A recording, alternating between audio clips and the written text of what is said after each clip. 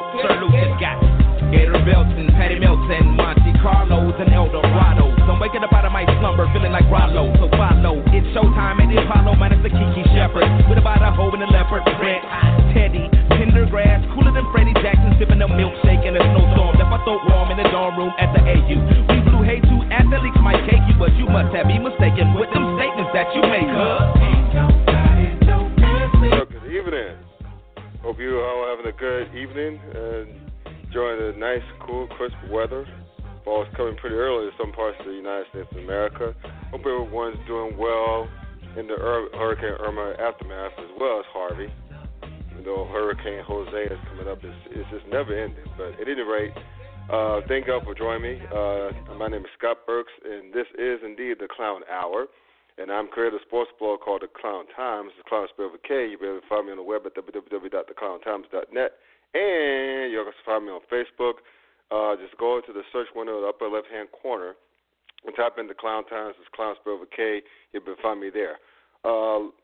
This is going to be a very ambitious show tonight because a lot of stuff went down over the weekend. Including, of course, college football is week 2, and, of course, the week 1 of the NFL season, as well as the U.S. Open, namely the women. I want to focus on the women's final because you have two first-timers, Sloane Stephens and Madison Keys going at it. And, we're looking at pretty much the face of American women's tennis going forward. And if we have time, in addition to previewing, of course, Week 3 of college football season, as well as Week 2 of the NFL season. If we have time, I'm going to freestyle near the end. I think my man and I know where we're going. Speaking of which, y'all know my partner from Sleazy Radio on Blog Talk Radio every Tuesday night. Please check them out. As well as the Yard/HBCU Sports blog, which is all things HBCU sports. The one and only, the man responsible for all that stuff, Dwayne Ash. How you doing, sir? Oh, man, I was trying to figure out what stuff I was responsible for, and I was like, oh, no, I'm responsible for the stuff that he's talking about. Oh, you have to forget, man, growing up as a child, I was blamed for a lot of things, and even as an adult, I was blamed for a lot of things. So, I'm just so used to being blamed for stuff that when I hear stuff, being blamed on somebody, I automatically assume they're talking about me, even though if it's not my fault or not. So, I just that's hilarious. There's always something about the oldest child, because I'm the oldest in our family. And, I have two oldest half siblings, but they're like way older than me, so I didn't grow up with them. But, no matter what trouble my younger brother got himself into, it was almost always my fault. I mean, no matter what it was, so why didn't you keep an eye on him? Why didn't you watch him? You know he's too little. Why you ain't a good big brother? It's if it ain't one thing, it's another. But hey, that's what shapes us, right? That's those past experiences shapes you, or some crap like that. But anyway, man, I want to again. I was mentioning earlier, this is a ambitious show. I just want to start with the U.S. Women's Open because it's just so.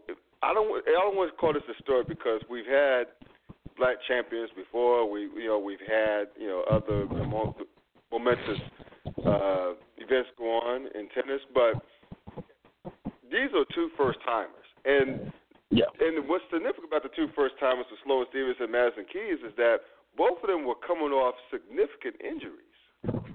I mean, I think with Sloane Stephens had a foot, and I think Madison Keys, I forgot what ailment she had going on, but in this case of Sloane Stephens, she was dropped all the way down to below 900th in the world, and now thanks to a title win, she's going to be in the top 20 at least, maybe top 10.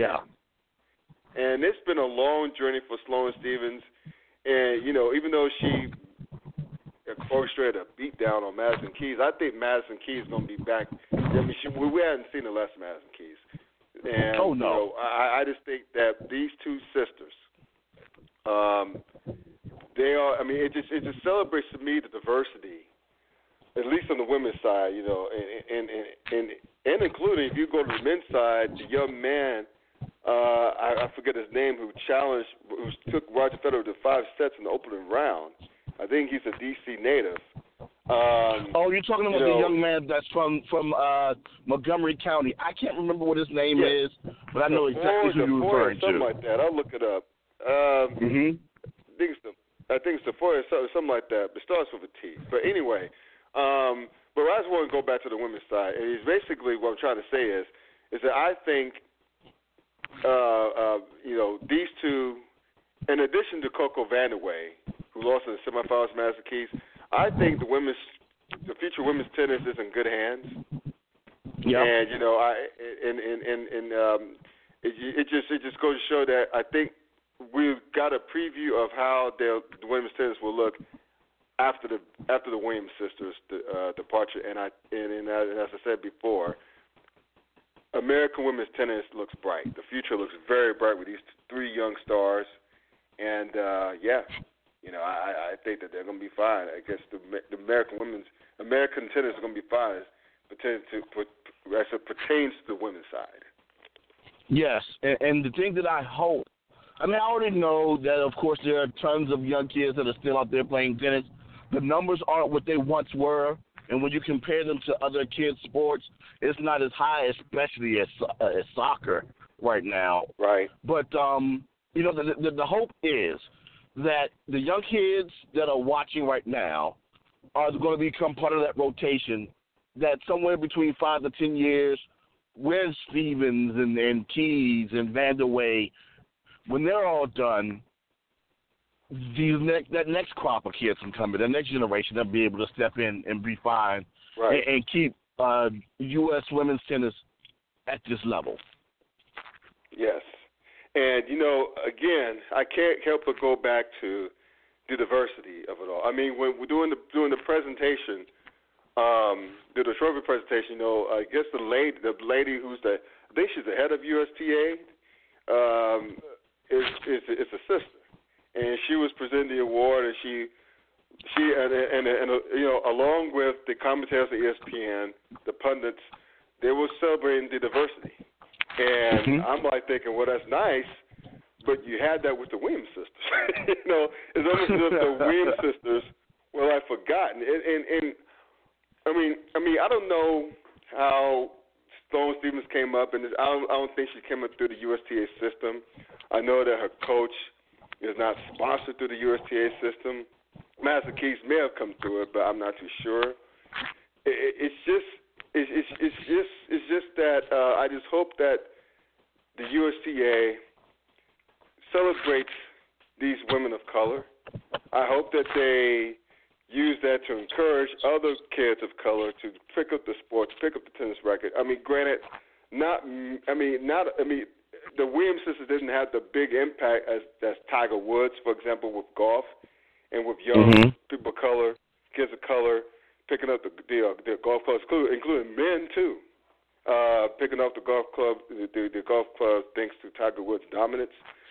But still, I think it's to be so. I think the fact that the Williams sisters are celebrated, particularly amongst us, is because they embrace who they are, namely where they came from and whatnot.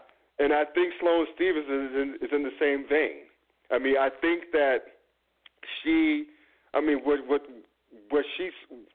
her speech about not giving up, even though coaches and folks have counted her out at the tennis academies when she was a child, and then her mother kept her pushing and everything to get where she is. I mean, hell, again, she came up off of a foot injury that saw her plummet down to in the 900s in the rankings, and now she's back where I think that she was supposed to be in the first place. She has the game. She always had the game to do it. As a matter of putting it together mentally. But I just hope that you know, because talking to other people in surround who's around the tennis world, who's around tennis a lot, like my homegirl Jania Reed, like she was on the podcast a couple of times, like early in the summer. Okay.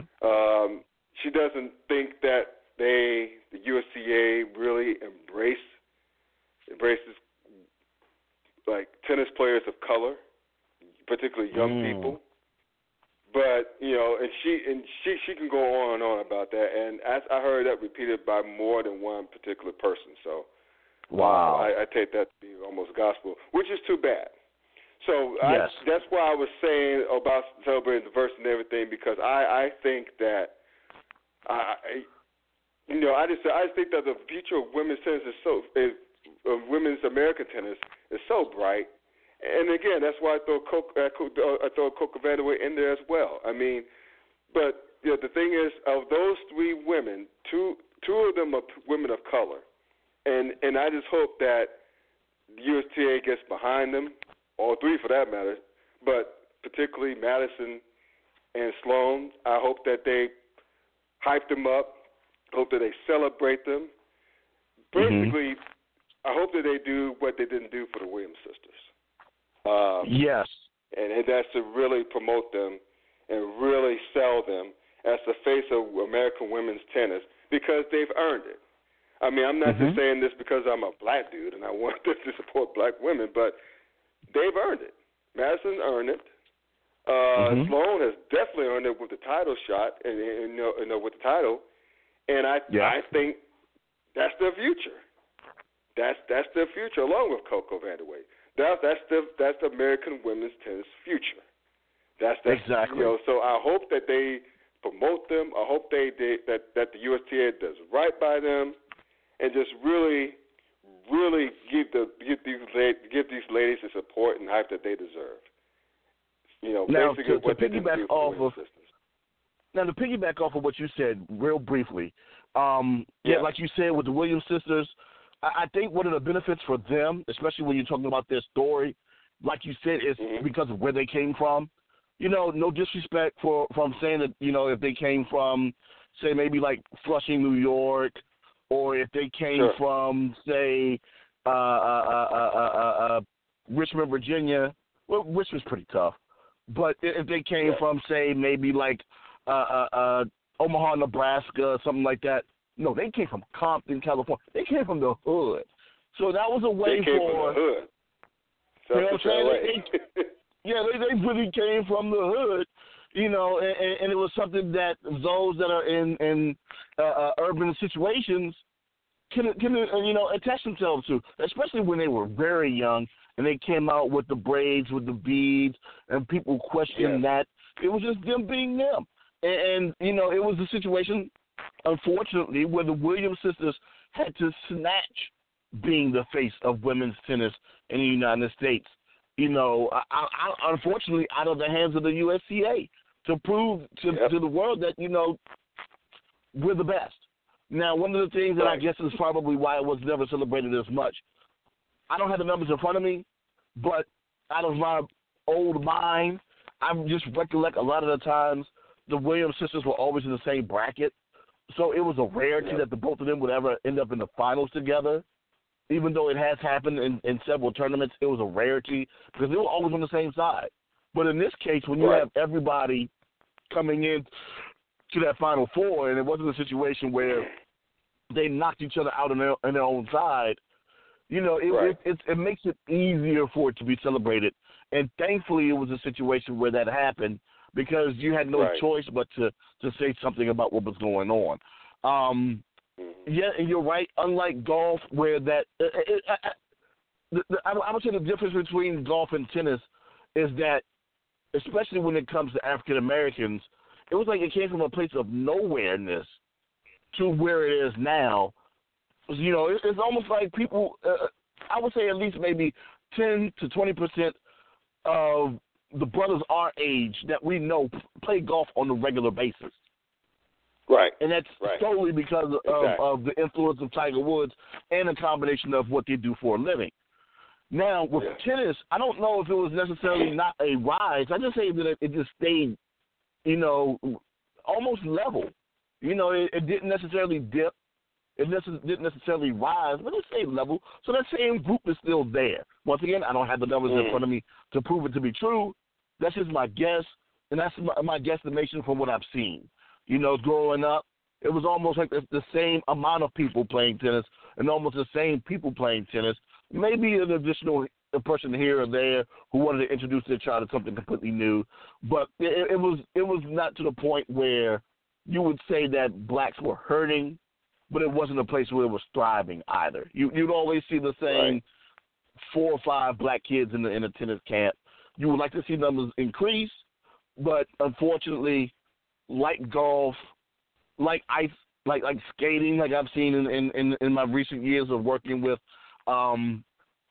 local parks and recs departments, those sports are expensive. And you know, it's not like soccer where you just go ahead and get your child a uniform, you know, get them a little bit of equipment and put them on out there. You know, you got to go ahead and make an investment, especially if it's something that they're going to want to do for the long term and be good. And at it. They travel to tournaments. They travel to the tournaments and everything. It's crazy, man. And now a lot of people have the resources for it. I mean, it's just like Shannon Sharp said once on Undisputed. This is, I guess it was last year around this time. He just came out and if you're really honest, tennis is a white country club sport. It's just this. Yeah. It's a very ritzy sport that not a lot of people of color have access to. They don't necessarily gravitate towards. And I don't want to say that's by design. It just is what it is. So to see the Williams sisters like just rule tennis, not only American tennis, but tennis in general, especially Serena, for the past several years, and now you see these new crop of stars, you know, Madison and then Sloane. I just hope that the USTA as a whole embrace those 2 young women and just push them forward as the face of American tennis because, again, they earned it. I don't want to say they deserved it. They earned it. Earned it. Because deserve, to say someone because deserve is such a subjective word. Yes. Earned it. Yes, they earned it. They straight up earned it. So they can't say anything going forward. I just hope that they really do right by them. So, again, congrats to Sloane Stephens. It's a long time coming, and I don't think we're going to see the last of her. I don't think you're going to see the last of Madison. I don't think you're going to see the last of Coco. So they're going to be around. So I think we both think the future of women's American tennis is in great hands, particularly after the Williams sisters eventually decide to hang them up. So matter of fact, all is good. Just one quick point, in their earning it. It was the fact that Sloane defeated Venus, so that makes it even more of an earning. You know, when you come, it stands out in my mind when I think about this. You talk about pro wrestling. You know, I'm a fan. Yes, I am. Ric Flair has a fantastic quote: "In order to beat a man, you got to beat the man." And in every sport, when you think about it, in order for that next person to be literally crowned, I guess if you were the king of that sport for that next phase, you have to beat that great person that was there ahead of you. You look at it with the NBA, especially in the 80s and 90s, in order for Mike to do it, he had to get past Magic, you know, and he had to get past the Pistons, you know, regardless of however you feel about that situation. Another story for another time. You know, same thing with the Cowboys and the Niners of the 90s. They had to beat one another in order for them to win a title and move on. And same thing with the Packers. So it happens in all sports. In order for you to be respected as that next, you have to beat that person that was there ahead of you. Same thing, LeBron James in that Boston Celtics team of the 2000s. He had to beat them, get past them, in order for him to be crowned, if you will, king for those who want to have that debate. To want to do such a thing. Exactly. If you want to dive in that, go right ahead. But you know, the whole thing we ain't going to do it. She earned it and did so by beating a great predecessor. Right. There you go. That's a good way to clean it up. Speaking of predecessors, let's move on to week 2. of college football season. Lots to take away from week 2. I mean, a lot of things stuck out. First of all, Oklahoma's beatdown of Ohio State at the Yes. It was the final score wasn't even indicative of how lopsided that game was. Clemson shutting down Auburn. I mean, that defense. I mean, Clemson is still that squad, yo. They're still that squad, even without Deshaun Watson on offense. They're still it. Lamar Jackson being that dude against Carolina, accounted for 700 total yards. Yes. 700 total yards, one dude. How does that happen? Scoring 6 touchdowns. How the hell does that happen? And you know what? And they wasn't even a blowout. That's what happens when you have players on your team talk. Just don't say nothing to the media about how somebody is not going to be affected. Yes. Just shut the hell up. Shut up, too. Just shut your ass up. I mean, don't agitate him. Just let him be, man. Let him mind his own business. And and of course, I'm so sorry. Go ahead. Sorry. I was just saying, we know this dude's resume. He shines in the first 5 weeks. Shut up. Yes. Shut up. Yes. Thank you.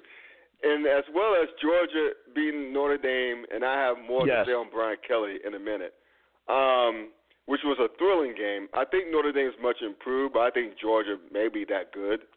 Okay. But and also, how about Duke? I know they haven't played a barn burner on the schedule, but they beat a good Northwestern team, and they beat them down. Beat them bad. They beat the hell out of them. And they look good on both sides of the ball. But what made, out of those items, and you could add a couple more that I didn't mention if you like, what stood out to you in week 2 of the college football season? To me, it's those two of the ones you've already named.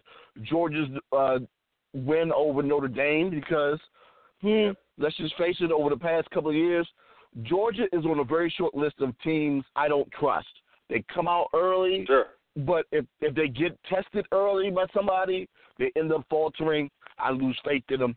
That's why I don't hold my breath whenever they're ranked early, especially when they're ranked high. I never hold my breath for the likes of Georgia and the likes of Oklahoma. So those are the two teams that, I see them in the top 10 early. Whatever. Call me in November, bruh. Let's see where they at. And usually that's what happens. Georgia, they came out, they beat the Notre Dame team. Fantastic. Let's see how they look when they play within the conference. But I'm not going to sit here and beat my chest about how great the SEC is, because we know that's not necessarily true. But they got to do what they got to do in the conference in order to prove themselves. Moving on to Oklahoma. They not only did they beat Ohio State, they did it with the weight of the Big 12 on their back. With the weight of Baylor losing to Liberty on their back. They did that. You know what I'm saying? With a lot of stress weighing on him, and I understand why your boy decided he wanted to go ahead and plant that flag at the 50-yard line and then did his Beyonce afterwards. The sorry, I ain't sorry. I just thought that was hilarious. Right. But he had nothing to apologize for, by the way. No, he didn't. No, he didn't. He did what he did. He wanted to stop him from doing that, beat his ass in the field. Exactly. I don't believe for that, whatever. And you know what? He wasn't disrespectful. He could have pulled a Fab 5 and rubbed his nuts on the O, but that's another story for another time. He only knew just plant a flag. Get over it. So they didn't stomp on the O. Yeah, whatever. Beat them. They don't do that. But, going into the game, I didn't think that Oklahoma could beat Ohio State, and they lambasted them boys at the crib. Beat the hell up. So what that means is what Oklahoma got to do is just go ahead through the rest of the season and do what they do. They guarantee, maybe even a top 2 spot, depending on what happens between Clemson and Louisville this week, which I'm about to change my mind on my pick that I made on the show last night, and also what happens with SC. So If they go ahead, they can easily be a number 2 seed if they just win out. I think that, if I'm not mistaken, bro, I think the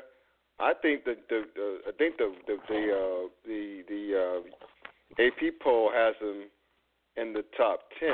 No, I'm sorry, as a top 2 team. Let me just check right quick.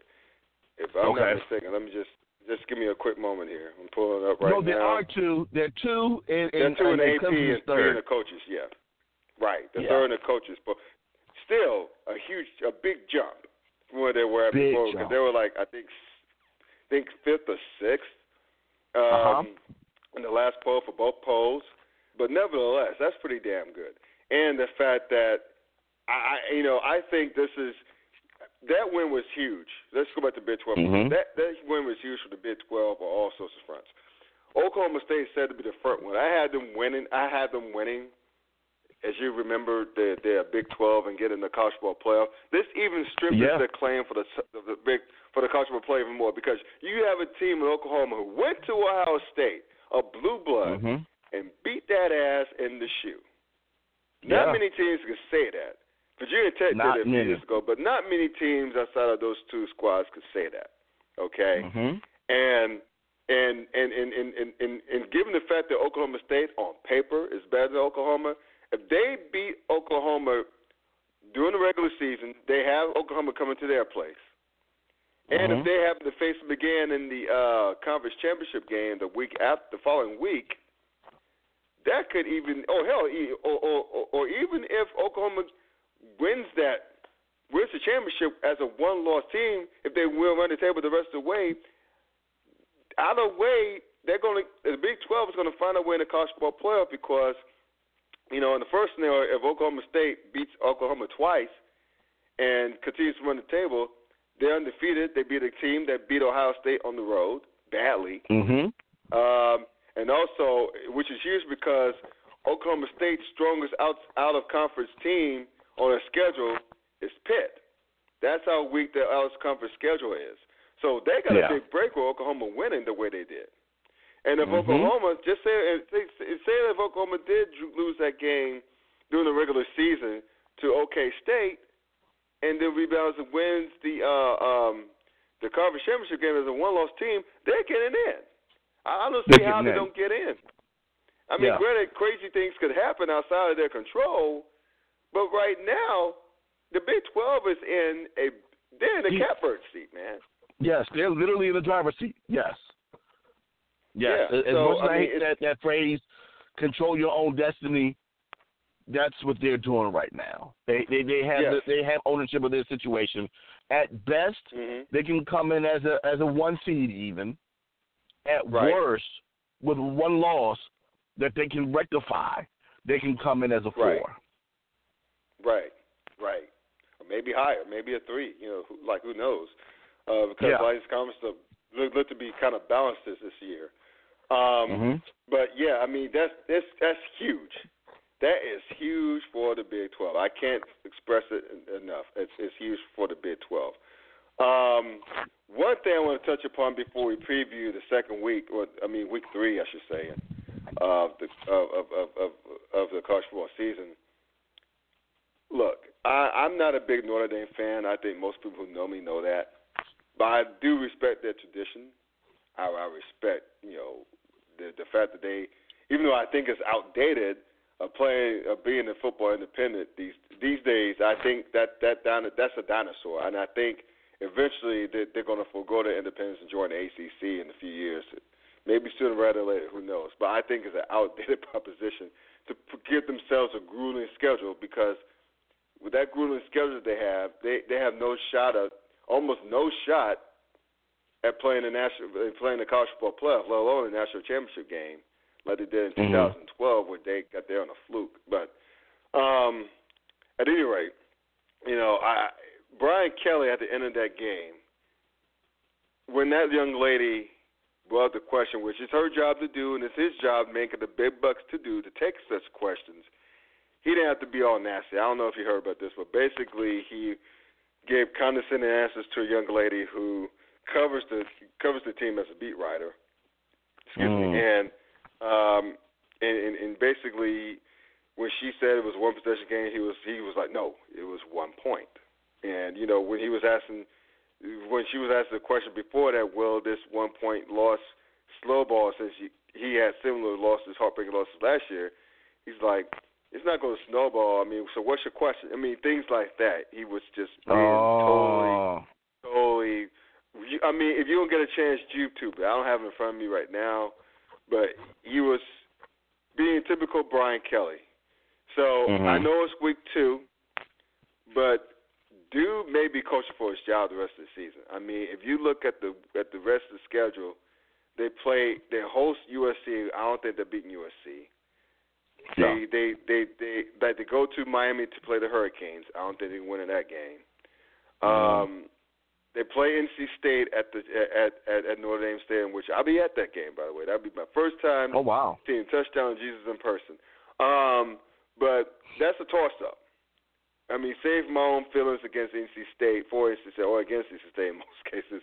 I think that's a toss-up game. They'll beat Wake. They should crush Carolina. But they're not beating Stanford as well. So basically, if you total up the number of L's, I think they're going to take, that's 3 more L's. So if they don't lose the rest of the games outside of those 3 games, they'll be coming in at 8-4, which ain't bad, but it's not what they expect. You know what I'm saying? I mean, they think they're Notre Dame, so they think they should win 9 to 10 games per season.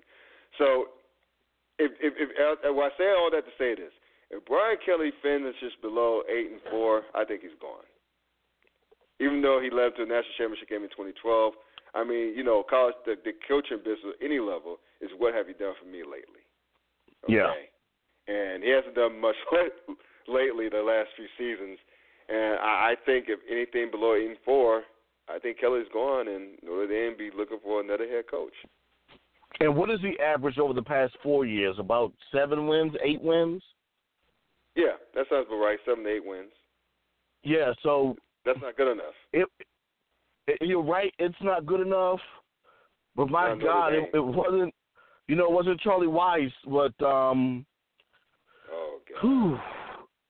Yeah, I went there. I'm sorry. But my God, you're right. It's the wrist right now. It'll be interesting if they do go 8-4, 8-5 one more time under Brian Kelly, because you might be right, but my question would be to whoever that is over in the athletic department over there in Notre Dame, who would you want to replace him with? That means that's the point. Excuse me, you may have to go young and hope that it's someone that's going to be able to revitalize that program and someone that will be willing to stay there for a very long time, which is a rarity in sports as a whole, where you get anyone that stays in one spot for a very long time. So, exactly, which leads us to week number 3. You have so many games that are under the radar, namely, LSU at Mississippi State. They're both 2-0. I mean, that's like the surprise bowl, if you will. But I want to focus on Clemson and Louisville. Yeah. 2 2-0 teams, both top 15 teams. Whoever wins this game has the I'm going to go ahead and say it. Even though it's early, even though Florida State's game was canceled last week and will be postponed this week because they're supposed to be playing the U. And, Florida State doesn't have DeAndre Francois, obviously, out for a year with a knee injury. Whoever wins Clemson and Louisville, they're going to have the inside track on the ACC title because I don't think anyone from the Coastal is going to beat out of those 2 teams in the championship game. Let's just go ahead and say that. And even though Florida State has a hellified defense that's still so talented, which makes it so heartbreaking for them to lose Francois, they'll still be a factor, but they're not beating Clemson, and they're probably not beating Louisville this year.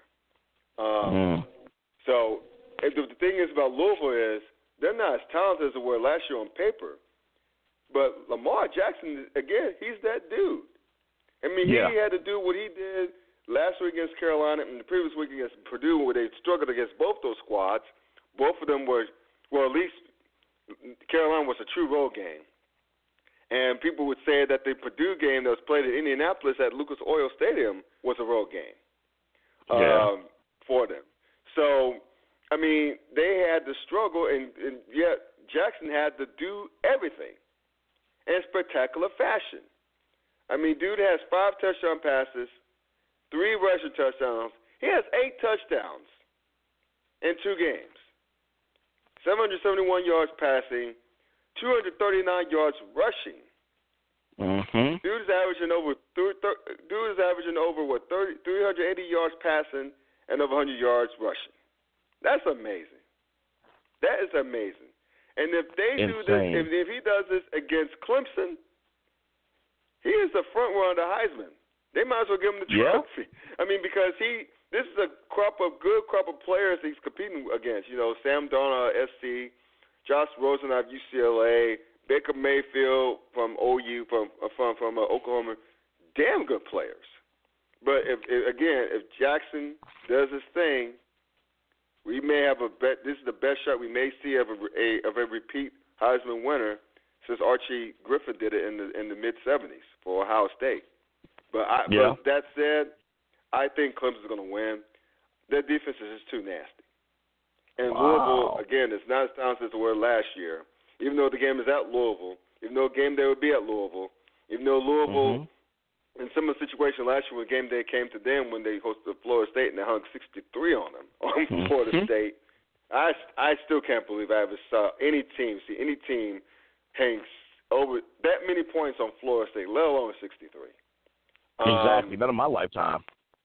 Yeah, exactly. But, you know, I just don't see Louisville obviously not scoring that much, but I don't see them cracking 20 against Clemson.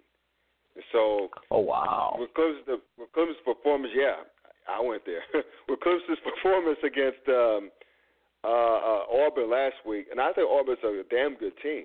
They sat their quarterback 11 times, held him to 6 points. I don't know. Again, if Lamar does his thing, you might as well give him the Heisman Trophy right then and there. But I think Clemson's going to. I think it's going to be a close game, but I don't see Louisville cracking 20, and I think Clemson's going to shut down Lamar Jackson when it's all said and done. Wow. Now, see, that's the funny thing because, like you, on our show, CC Sports last night, I did pick Clemson to win that game because I was leaning on Clemson's defense. But for whatever reason, what Coach said on our show last night has been resonating in my head ever since. And you add on what you said just a couple of minutes ago, just makes it that much worse. The fact of game day is going to be there. They're going to be at Louisville. Talk of what they did to Florida State's going to be in the air. Your boy is riding high right now. You know, looks just like what happened last year. We got up to that quick start early against a very tough Florida State team that they throttled at the crib. They beat the hell out of them. I never seen that in my life, the way they got housed. Now, I don't know exactly how much better that Clemson defense is than it was last year, but you got to remember, Louisville took that Clemson team to the brink at Death Valley. That's right. Just last year. Right. Now, without Deshaun, who are they going to rely on in order to score points? It'll have to potentially be the defense in order to keep up pace. Good point. With your boy Jackson. And that's why I'm afraid that this game might be one-sided and lopsided in the favor of the Cardinals. I'm going against myself here, which is rare, but when it happens, it happens. So, yeah, I'm going to go ahead and take Louisville in that situation. It's just going to be that crowd of being at the crib and recalling everything that happened last year because that Clemson loss, in my opinion, is what caused the downfall of them, of the Cardinals last year. They fell apart after that. And, you know, it just completely fell apart. And it took them out of the race. You know, even though, you know, Lamar still won the Heisman, it just that was a team that could have been a you know, in the playoffs very easily. So this is one of those situations where I guess they're coming in. I'm sorry, what was that? No, I was going to say that.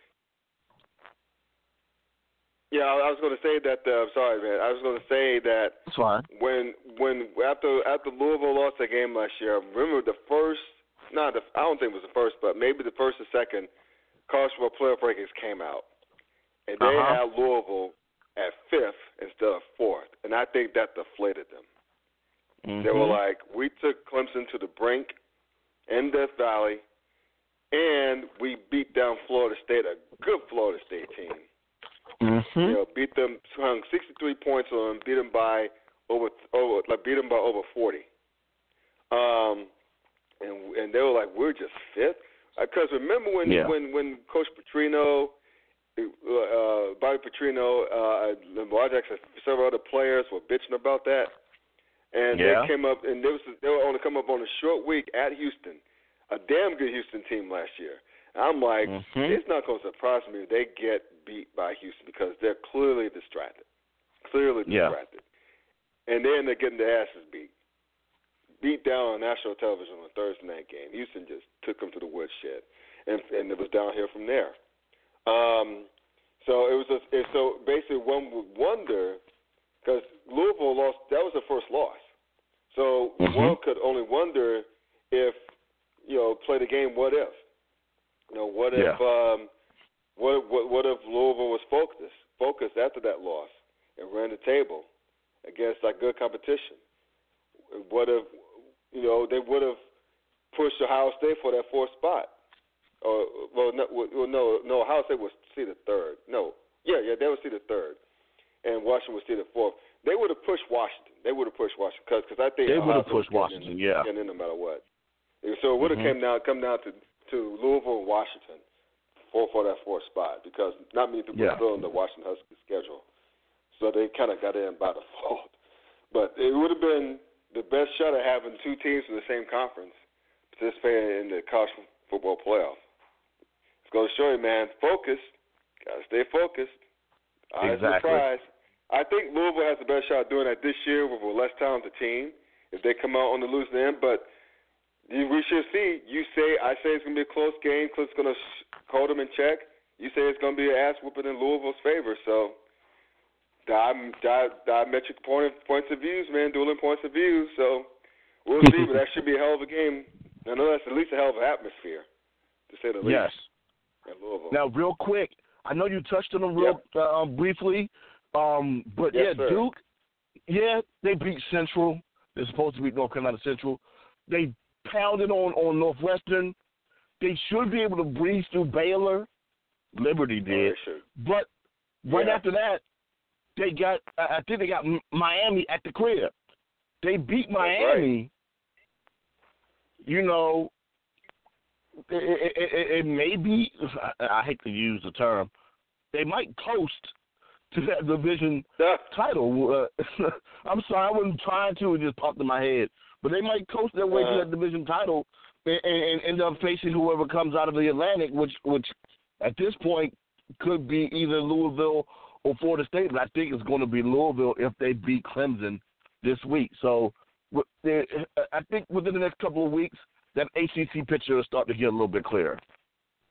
Yeah, and to your point, Duke plays Carolina at Carolina next week on the 23rd, and they face Miami. But I think Virginia Tech looks pretty damn good, though.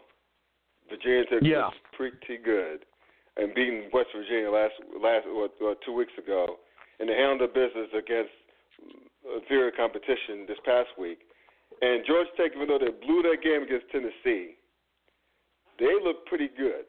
They look pretty good themselves. Miami, I have to see Miami against another squad because they did play Bethune-Cookman. But I think it's going to come down really between those 3 squads: Miami, Tech, and Georgia Tech. And I think Virginia Tech right now is a favorite just because they look the part. But we shall see about Duke, though. To your point, if Duke does, they should kill Carolina next week. after destroying Baylor this week. Yeah. So they should come into the Miami game at 4-0.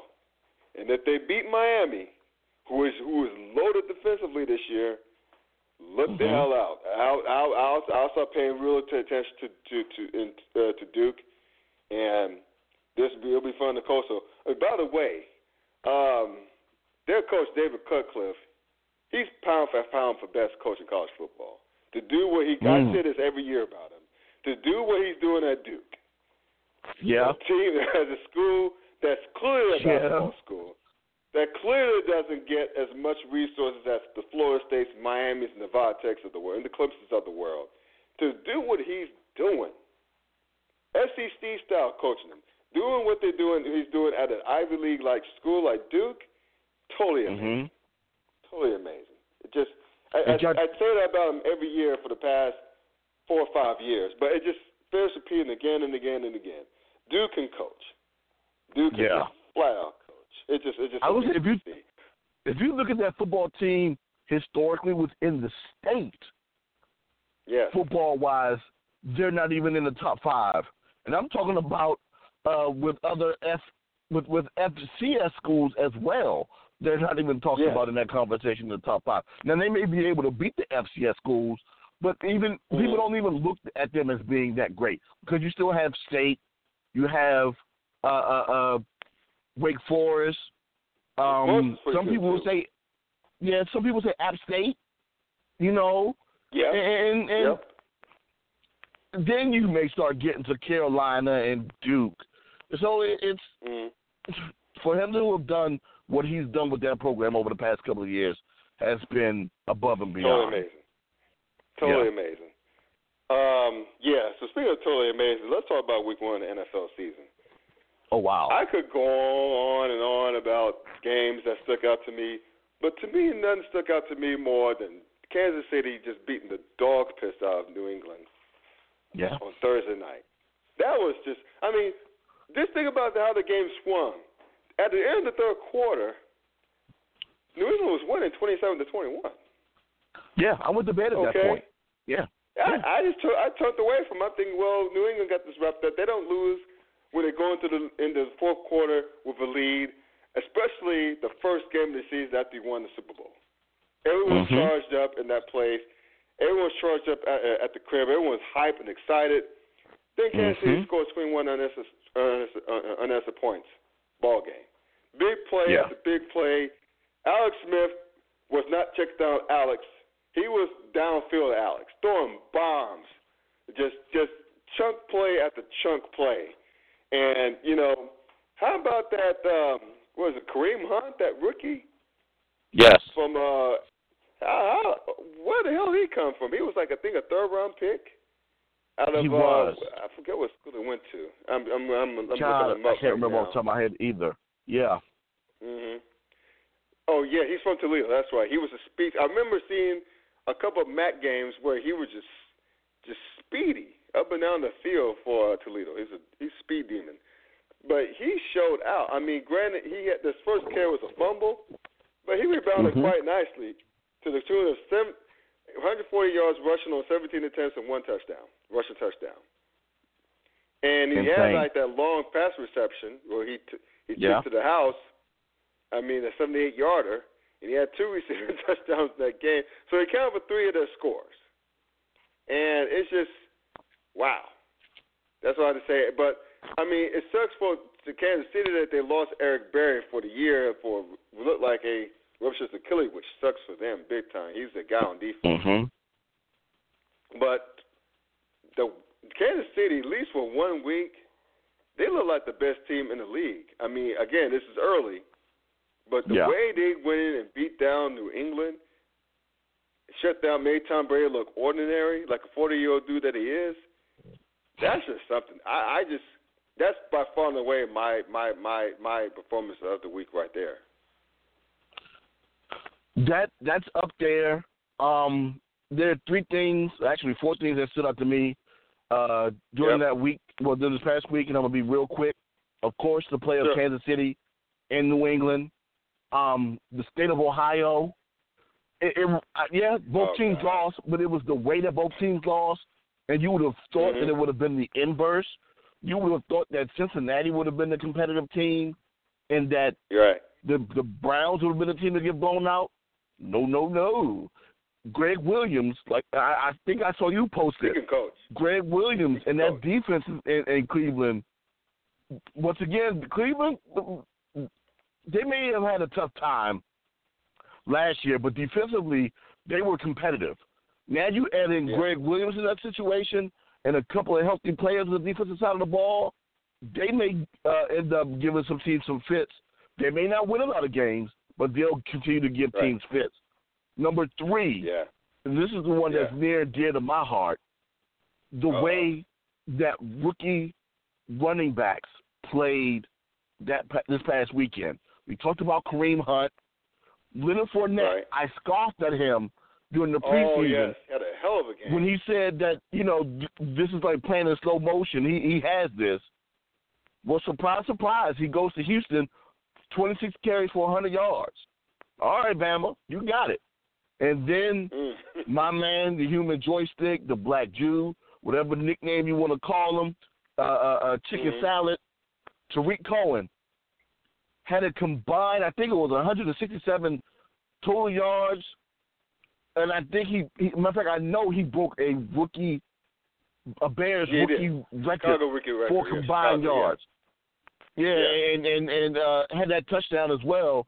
And it looks like he may end up getting some more run because they don't have a lot of receivers out there in Chicago with Kevin White being hurt. And they don't necessarily have anybody backing him up. They don't have any tight ends out there. Looks like he may get a lot of passes. It may be a nice situation where he becomes that dual threat with Jordan Howard. So to Tariq, I salute him. Aggie pride. Fantastic first career game, young brother. Great to see that happen. And I'm just waiting to see whether or not Christian McCaffrey had a good game in Carolina. So, and a young guy from New Orleans, I can't remember what his name is, but he got the bulk of the carries down there for the Saints. So I want to see if that carries over to week 2 and if that continues over to be what it is. And the L.A. Rams, I hope that they're not real because, of course, they play the Skins this week, but it's a possibility if they can beat the Skins with Sean McVay, the former Skins offensive coordinator out there, knowing what kind of plays that they run and knowing what that offense is capable of, and the way that they put up a 40-burger on the luckless Rams last week with 2 pick sixes. My God. And then you add in Aaron Donald, who's coming back. Yeah. Bruh. And the fact that your boy, what's his name, Wade Phillips is coaching the defense. One thing about Wade Phillips, he could, like Greg Williams, he could coach defense, but he could really coach defense. And the fact that the Rams, I mean, say what you want, they play the Colts. The Colts are horrible. They're probably the worst team in football, like without Andrew Luck. But the fact that the Rams hung 46 points. And Jared Goff looked good. He looked good. He passed for 300 yards for a touchdown and a touchdown. And,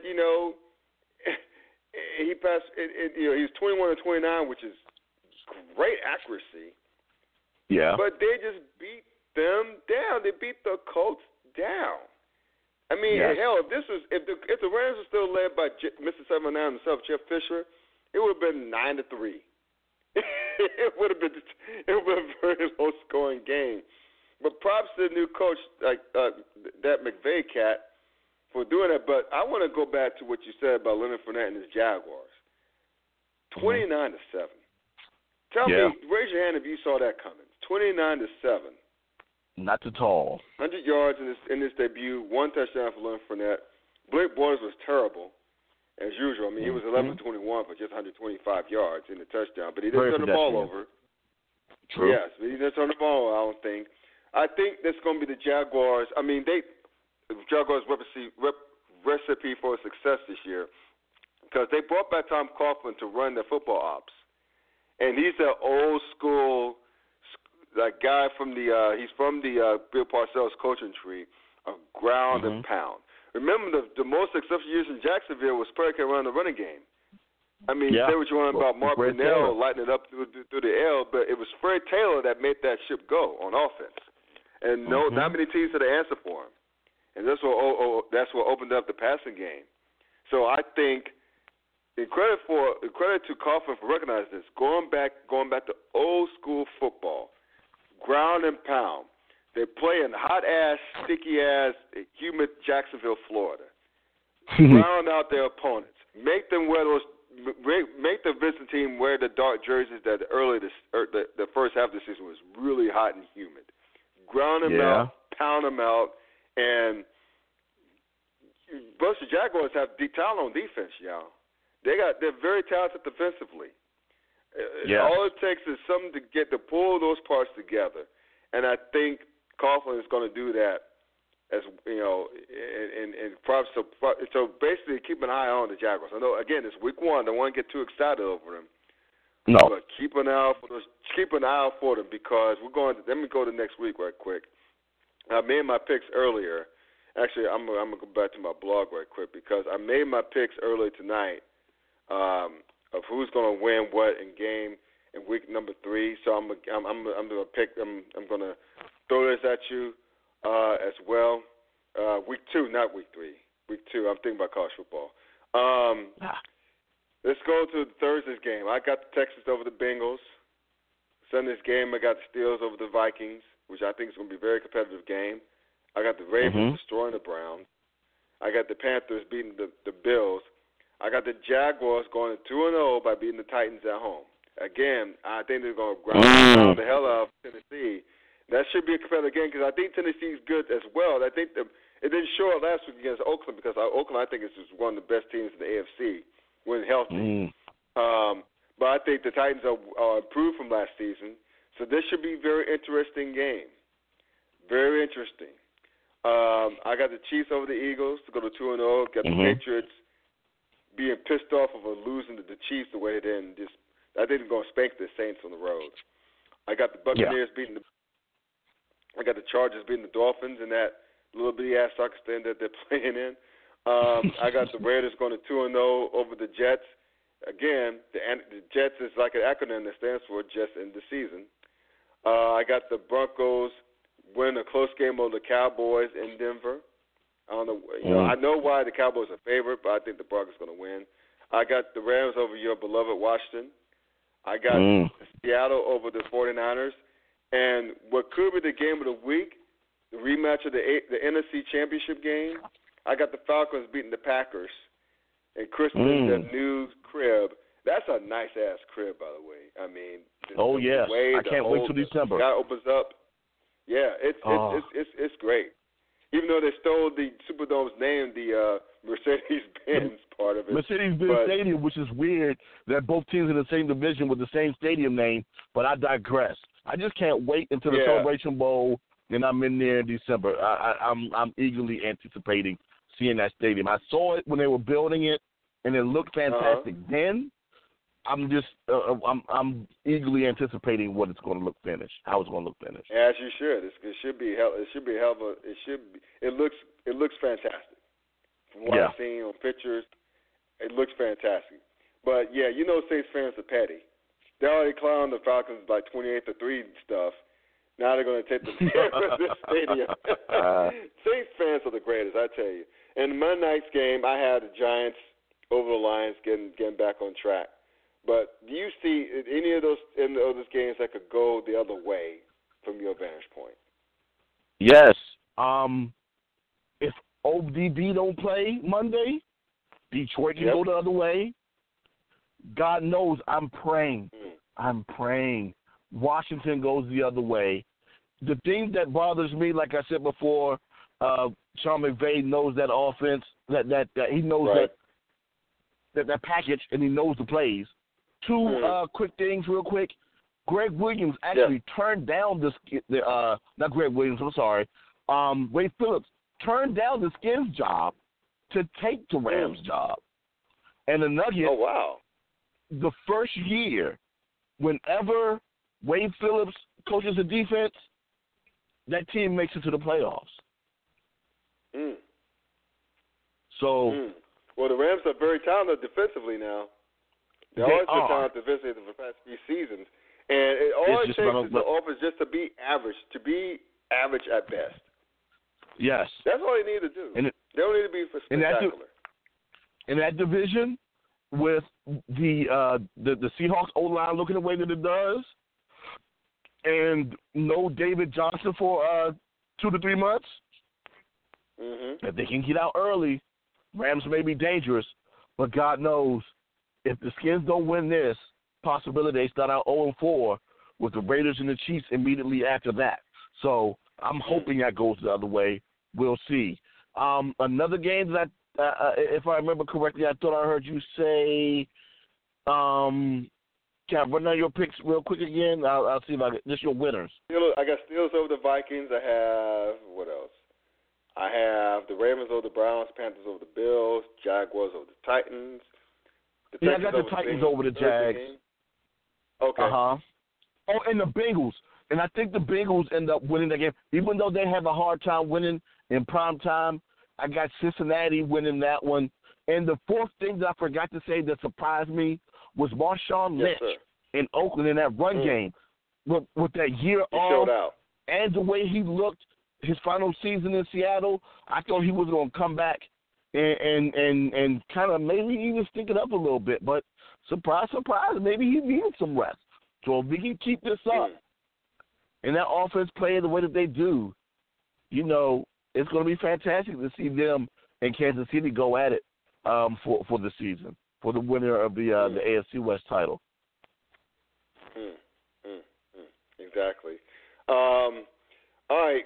Remember at the beginning of the program, if we had time to freestyle, if we would get through this, like we have a few more minutes, so I want to freestyle on something here, something that, you know, for those of you not familiar with the freestyle thing, it's like topics that come spur of the moment to me and to you, depending on what's happened throughout sports week. Well, this just happened last night, and it carried on to today, a discussion, and I think you know where I'm about to go. Okay. Jamel Hill for ESPN is under fire for what she said about Donald Trump on Twitter, basically saying that he is a white supremacist, which I don't disagree with. But the reason why it's so controversial because not only what she said, but she did it on company time, essentially. It's like one of those things where, and how can I put this? Like if you are like using a company handle or let's just say this: if you have an opinion, you shoot it from your work email. If, you know, that could land you in hot water. Every workplace has a code of conduct or anything like that where they could terminate you at will if they feel like you violate such things. Now, you know, before I continue, again, I agree with what Jamel Hill said. I mean, for those who disagree, either have their heads in the sand or they just in straight denial, or they may be they may be a supremacist themselves. The fact that I could go on and on and on about his transgressions that led me to this point, that from using the type of campaign he did to get the Republican nomination, to hiring Jeff Sessions, who has a spotty civil rights record, let's just say that, to run his Justice Department, to having Steve Bannon and knowing anti-Semite as his right-hand man once upon a time, to failing to timely disavow the Klan's, the Ku Klux Klan's, what I want to say, not necessarily support, but endorsement. Endorsement, yes. The Ku Klux Klan and David Duke. He eventually did, but it took him a few days to do so. And, you know, if those things didn't do it for you, and there are lots of other subjective things that people could mention that I'm not going to go into, the fact that he not only took a long time to condemn this white supremacist at that riot in Charlottesville during the summer was when he came out and rather defiantly said that there were good people on both sides. Yes. I mean, there's no such thing as a good Nazi. There's no such thing as a good supremacist of any color. But but that's neither here nor there, okay? So that's what did it to me. That's what said, you know what, I can't with this guy. I can't. I mean, he's our president. I respect the office, but damn. Really? But, again. Too much evidence. Exactly. Too much evidence, right. Way too much evidence. However, I just think that Jamel has to be smarter to pick her battles. I mean, the thing is, this came out when she was engaged in the Twitter war of sorts with some loser, some random loser who tried to get her to go, which he did. Yeah. He got her to take the bait. She said what she said about President Trump, and that's what landed her in hot water. I think that ESPN, from what I heard, reprimanded her behind the scenes. People said that she kind of went dark on Twitter because she tweets like crazy, and she went dormant for quite a while after that. I didn't see the 6 today. I didn't see if she apologized or not. She made some type of statement about it. But, yeah, you got to just like Herman Miller will tell you time and time again, don't hit send. Especially if you get in the Twitter war with some loser in his mom's basement somewhere in Timbuktu. You know, you just got to be. She has to be smarter than that. Again, I don't disagree with what she said. She's absolutely factually correct as far as I'm concerned. But I just think that she has to be smarter to pick her battles because she's a high-profile employee off of a big-time network. Everything she says and does, fair or not, is going to be amplified to the umpteenth degree. You got people from Fox News, people from Breitbart, people from all over Twitter just saying all this stuff about her, calling ourselves the N-word, and just making her life, trying to make her life a complete hell away from it. Just because she has people from the White House. Yes, she has people from the White House wanted her fired. So they're coming from everywhere. Yes, but my thing is, man, as factual as what she said, as factual as it was, as it is, you got to be smarter than that. Again, if it was, I know she's not a professional athlete, so I can feel safe in drawing this comparison. If I was to do something similar while I was at Duke Energy, using the Duke Energy email account or what have you, mine has to be terminated in the New York Minute. If anyone was working like Glaxo Wellcome, whether it's like IBM, or if they were like a high-profile person in the leadership position making a controversial statement, whether it's true or not, they're going to face some consequences. There was a guy a professor at a university who's condemning some hate speech or what have you, who got reprimanded for it. Badly reprimanded for it. It's just that some things you just got to fight your battles. It might sound like I'm tap dancing, maybe. I'm just saying she has a powerful platform that could be used. I mean, she's using it. Obviously, she's using it for good. It's been using it for good. Been doing a damn good job at it. I just don't want her to lose that platform. No, I don't want her to risk losing that platform. And ESPN is trying to close the case on its own, but pressure is mounting, particularly from the White House, particularly from conservative outlets, particularly and we know what those conservative outlets are, and I don't think it's just worth the headache for her. And for her to work so hard, Lord knows how long she's worked to get to this point, to be even put on ESPN before the 6th and before his and hers. I just hate to see her lose that because she was suckered by some Twitter nobody go to her to say what she said about President Trump. That's why I feel the worst about. I'm fearing the worst for her. I don't think she'd be fired, but I've seen people get let go for similar things. Less similar. I don't want to say some of this doesn't sound right. I want to say similar offenses, but less severe, less controversial than this. Okay? Yes. Going back to what Kurt Schilling said about the LGBT community twice over when it's been warned not to. to Sage Steele, even though she's lit. I mean, she may be nice looking, but she's in the second place. For her to be demoted off of what she said about Colin Kaepernick, Mike Evans taking a knee, and President Trump. And you know, I just fear that again, the pressure's mounting, and I just hope to God that she doesn't lose it, that Jamel doesn't lose her job over this. I don't want her to be muted over this because that's not who she is. I just want her to continue to use the platform to speak out on issues the way she's been doing. She and Michael Smith been doing. I mean, exactly. On the network. And white or black or Hispanic. But I just again, that's why I just think people need to be smarter about what they do on social media, especially if they're a high-profile person at a high-profile business, in a high-profile business. Got to be smart in that. Your thoughts? Very much so. Now, I saw an article earlier today before I got on the show with you, and the headline stated a question. Basically, should she continue to, engage with with the viewership, or should she just avoid trolls altogether? My answer to that is both, because that's part of the success of Jemele Hill and Michael Smith.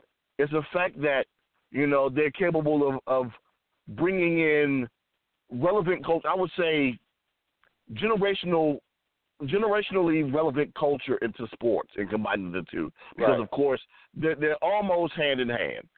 The culture is reflected in sports and vice versa. Other things, their political views is also something that's been a part of this show, and their interaction. Their open interaction with viewership through social media is something else that has aided in their success. The thing is, like you said, they have to be careful in how you respond because of the fact that you are a representative of a brand. Now, that brand, and that's one of the things that a lot of people have complained about over the past couple of years. They're hoping that they can actually use sports as an escape to get away from things such as politics because of how divisive and how scary politics has become over the past couple of months. Yes. Actually, over the past year. Past couple of years because of Obama. I almost forgot about that. 2 years in the making, really. At least 2 years in the making. At least two, yes. Yeah. But the way things have become, people are looking to actually use sports as a way to get away from that. But because of the way that society is, that's bled over into sports as well. And unfortunately, from time to time, it has to be addressed.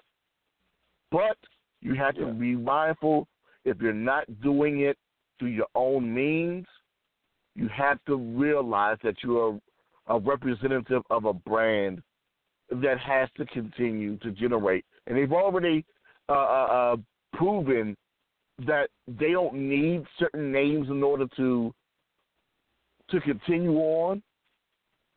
This will be a proving ground on how much they actually Jemele Hill.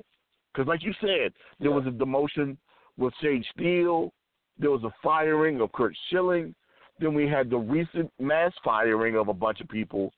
This will be a telltale situation on how they see her and how important they see both her and Smith at that 6 o'clock spot and how it continues on. Now, I don't want them to shy away from what it is that they've done, but just be mindful of how you're doing it.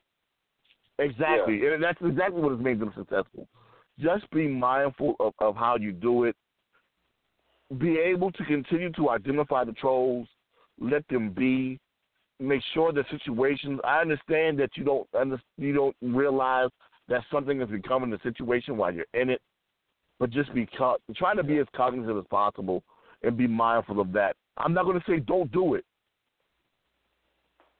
but do it in a manner in which you're not being completely disrespectful to the brand in which you're working for, because I want you to be there. I want you to still be a voice and do so somehow, some way.